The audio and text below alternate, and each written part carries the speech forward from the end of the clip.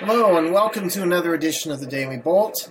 I'm your host, Dr. Jeff Tilley, here in the little inset onto the slide that you see. And today's topic is mixed news on the Western Front. Sit back and relax and enjoy today's Daily Bolt. So you have probably heard that the western part of the United States has been having a significant drought over this entire summer. I know that at my house it's barely done more than sprinkled since May. That's 2 months with virtually no significant wetting rain at my house. Now, there have been a few places not too far from my house that have received some more rain, particularly in the last week when we've had a return of some of the monsoonal moisture. It has very nicely rained heavily over the large wildfire that was to the south of where I am here in Carson City, Nevada. And while I won't say it's totally put it out, it has made a huge dent in it. It is now much more contained. It's requiring many fewer firefighters to fight that fire, though I saw a few hotshot firefighters today in a grocery store on a break. They're still around, but many of them have been transferred to other fires, such as the Dixie Fire in Northern California, which is still well over 200,000 acres in terms of what's been burned, and there are about 6,000 to 6,100 firefighters actively working on that fire. So, all of this is related to the fact that it has been very dry in the West much of this calendar year. And actually, this is the second summer that it has been dry in much of the West.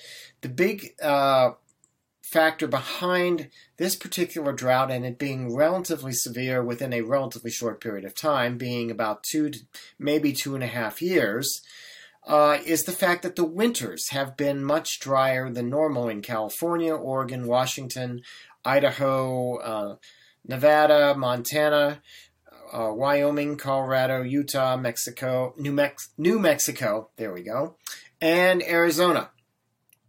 The West has had 2 very dry winters in a row, and we are at the drought conditions in 2 years to maybe 2.5 years that it took 5 to 6 years to reach in the last decade, with the big drought that occurred between 2010 and 2020.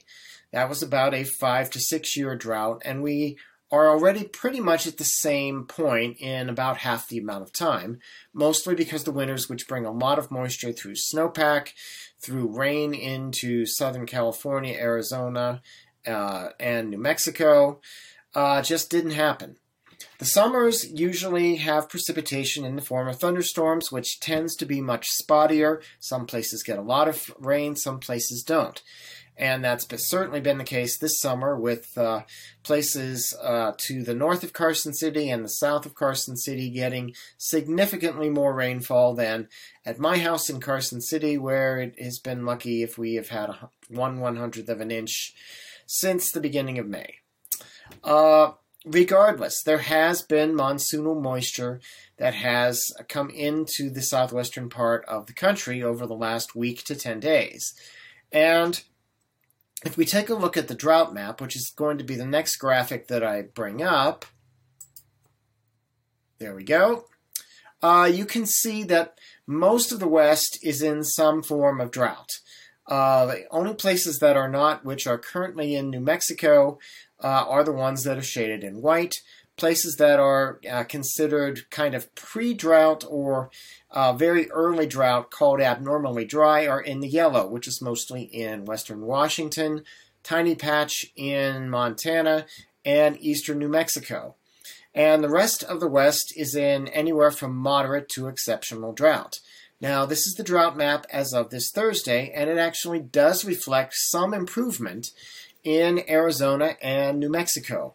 That's occurred over the last week to 10 days with moderate to heavy rains over much of New Mexico and parts of Arizona, Some of that has snuck into southwestern Utah and southeastern Nevada as well, that had been in the exceptional drought category the previous weeks, but are now only in the extreme drought category. So obviously, the drought is not gone. There's still very worrisome drought over much of the West. And in fact, over the last couple of weeks, the drought conditions have worsened in Oregon, Washington, Idaho, and Montana in particular.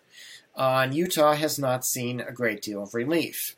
However, there is some good news on the horizon, and that is in the continued expectation for rainfall from the southwest monsoon, which originates due in part to the heating inside the interior of the continent, a large-scale uplift in motion, and an ability to create low pressure that draws up moisture from the Gulf of California, even a little bit the Gulf of Mexico, and the eastern Pacific Ocean. All that moisture comes up into the monsoon, and it's normally about this time of year, perhaps a little bit earlier, but not much, that the monsoonal moisture comes into Arizona, New Mexico, often southern Nevada, southern Utah at least. And that's pretty much what we've seen so far, with New Mexico's drought conditions especially being much better than they were a week ago. So if we look at this next map, this is from a forecast model, the Global Forecast System model. If you watch some of the national weather shows, you have probably seen reference to this particular model. It is kind of the baseline model for global weather forecasting that the National Weather Service uses as a benchmark. There are other models that are used as well. I'm not going to go into any of that. What I am going to go into is to talk about what's plotted on this particular map. This is a forecast of the accumulated precipitation forecast by this model out to 144 hours from about noon on Friday, yesterday. Sorry, noon today. It's valid Friday of next week, August 6th. My apologies. So this is from today's cycle that comes out about noon and that's noon roughly Central Time, and it's valid accumulated precipitation to about noon on Friday, August 6th. And the brighter the colors, the more the precipitation. So what we see is that there is some expectation of continued precipitation through New Mexico, about here, also western Colorado, Utah, eastern Nevada, and extending well up into Idaho and western Montana. So we might expect some additional relief from the drought to occur, especially in New Mexico, western Colorado, Utah, and Idaho. Not much good news for California, western Washington, or western Oregon, where the drought has been deteriorating for much of the past month to 6 weeks, and it's also been very, very hot much of that time. Arizona also looks like its relief from the drought appears to be very limited or minimal over the next coming week. So not all of the West is bone dry, not all of the West is on fire. Unfortunately, we're seeing in California and Oregon, the parts where we have the biggest fires are going to see probably very little relief over the next 7 days or so, unfortunately. Other parts of the West will fare a little bit better. The good news for that is it will help recharge the Colorado River Basin just a bit and allow maybe for a halt to the decline in the level of Lake Mead. And that is good news for those who depend on the water from Lake Mead, basically southern Nevada and Las Vegas, southern California, and parts of Arizona and Utah. So we'll keep an eye on this for the next few weeks. Hopefully we'll continue to see some improvement.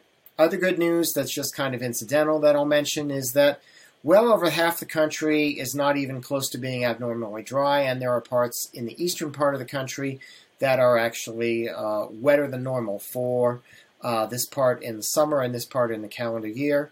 Thus, there is no drought declarations for most of the eastern half of the country. That's it for tonight's Daily Bolt. I hope you enjoyed this update on the drought, and we'll see you on Monday for the next edition of the Daily Bolt.